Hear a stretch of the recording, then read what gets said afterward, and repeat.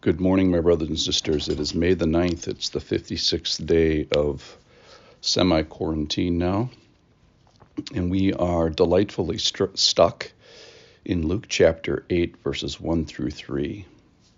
Soon afterwards, he went on through the cities and villages, proclaiming and bringing the good news of the kingdom of God.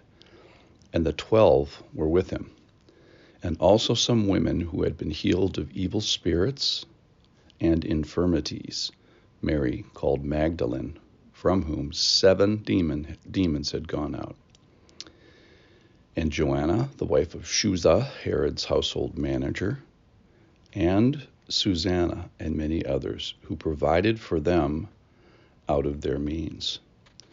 So now today we have gone through revelation about Mary Magdalene, the greatest witness to the crucifixion and resurrection that there is.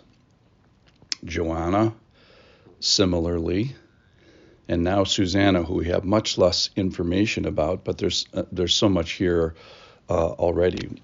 We find that this is the only specific reference in Scripture. So if you're looking at the dark side, Susanna only gets one mention in Scripture. If you're looking at the light side, it's like, oh my goodness, this woman was so faithful in her provision and maybe in her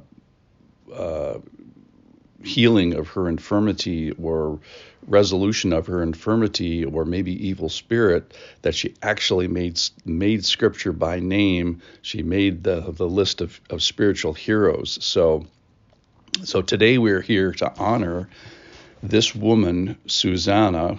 The name means lily, and she was one of the women who ministered to Jesus after being ministered by Jesus. And how did she do so? So her faithfulness, her presence, but then specifically, it says her and many others provided for them, or provided for him, Jesus specifically, out of her means. So she supported him financially. So today, this passage really is, in some ways, it's about, the goodness of the Lord and his kindness to these people and helping them with their infirmities and their evil spirits, and then their response. So their gratefulness, their faithfulness, and what do they do with it? They show the Lord his money in being faithful. I think of a couple of passages. There's one from Deuteronomy chapter 8, which they're talking about, remember the Lord, remember how he took you to the desert and he humbled you. But then when times are good, this is Deuteronomy 8:17, beware lest you say in your heart, my power and my might of my hand have gotten me this wealth. So remember, verse 18, you shall remember the Lord your God, for it is he who gives you power to get wealth. So these women may have found themselves to be wealthy, and the warning in Deuteronomy is, well, don't get on your high horse about the money that you have, the resources that you have, because he was the one in the first place who gave you the means to get the wealth.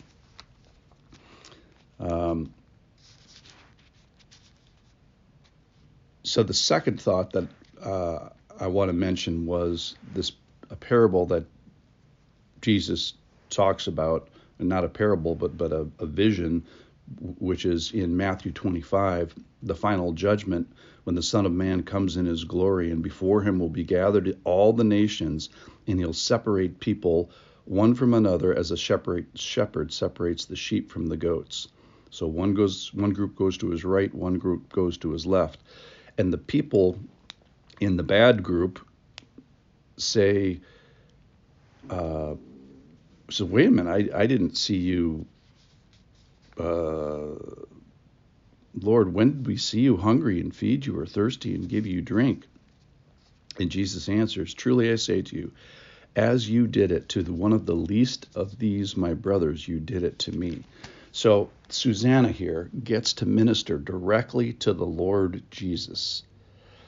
And so similarly, we get to minister to the Lord Jesus in the same way. First of all, we can support his ministry in general. We can support his ministers, and then we can, these people in this bad group of people say, we would have done that if we saw you. And then Jesus says, no, here's the worldview I want you to have. When you do this to the least of my brothers, you're doing it to me.